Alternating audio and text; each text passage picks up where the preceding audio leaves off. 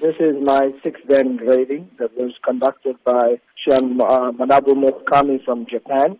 It was a physical test, so I had to go through a physical examination in keeping with the standards from SKI Japan. I passed that grading exam. The master had flown in from Japan, the chief instructor of the organization.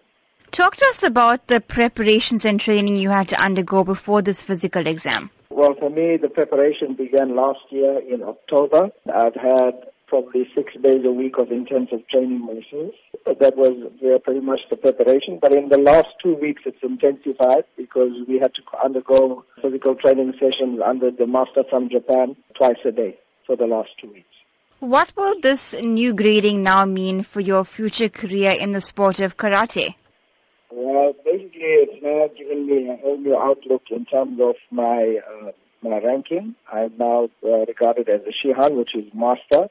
So I've moved up from the title of sensei, which was up to 5th Dan.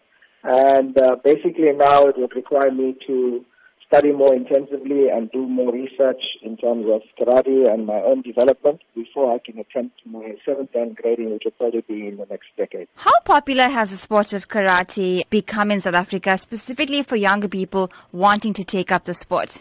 It's a fantastically popular sport, and I think we have representation in every province. As far as KwaZulu-Natal is concerned, it's very popular in this province. Gauteng would probably have the most amount of karateka in the country, but we are a close second. Youngsters are more and more getting involved in karate, which I definitely encourage because it helps them to become better human beings. And it also creates an opportunity for them to use the infrastructure in place to gain provincial colors and national colors. And as you might not know or may know, that karate is now being included in the 2020 Olympics.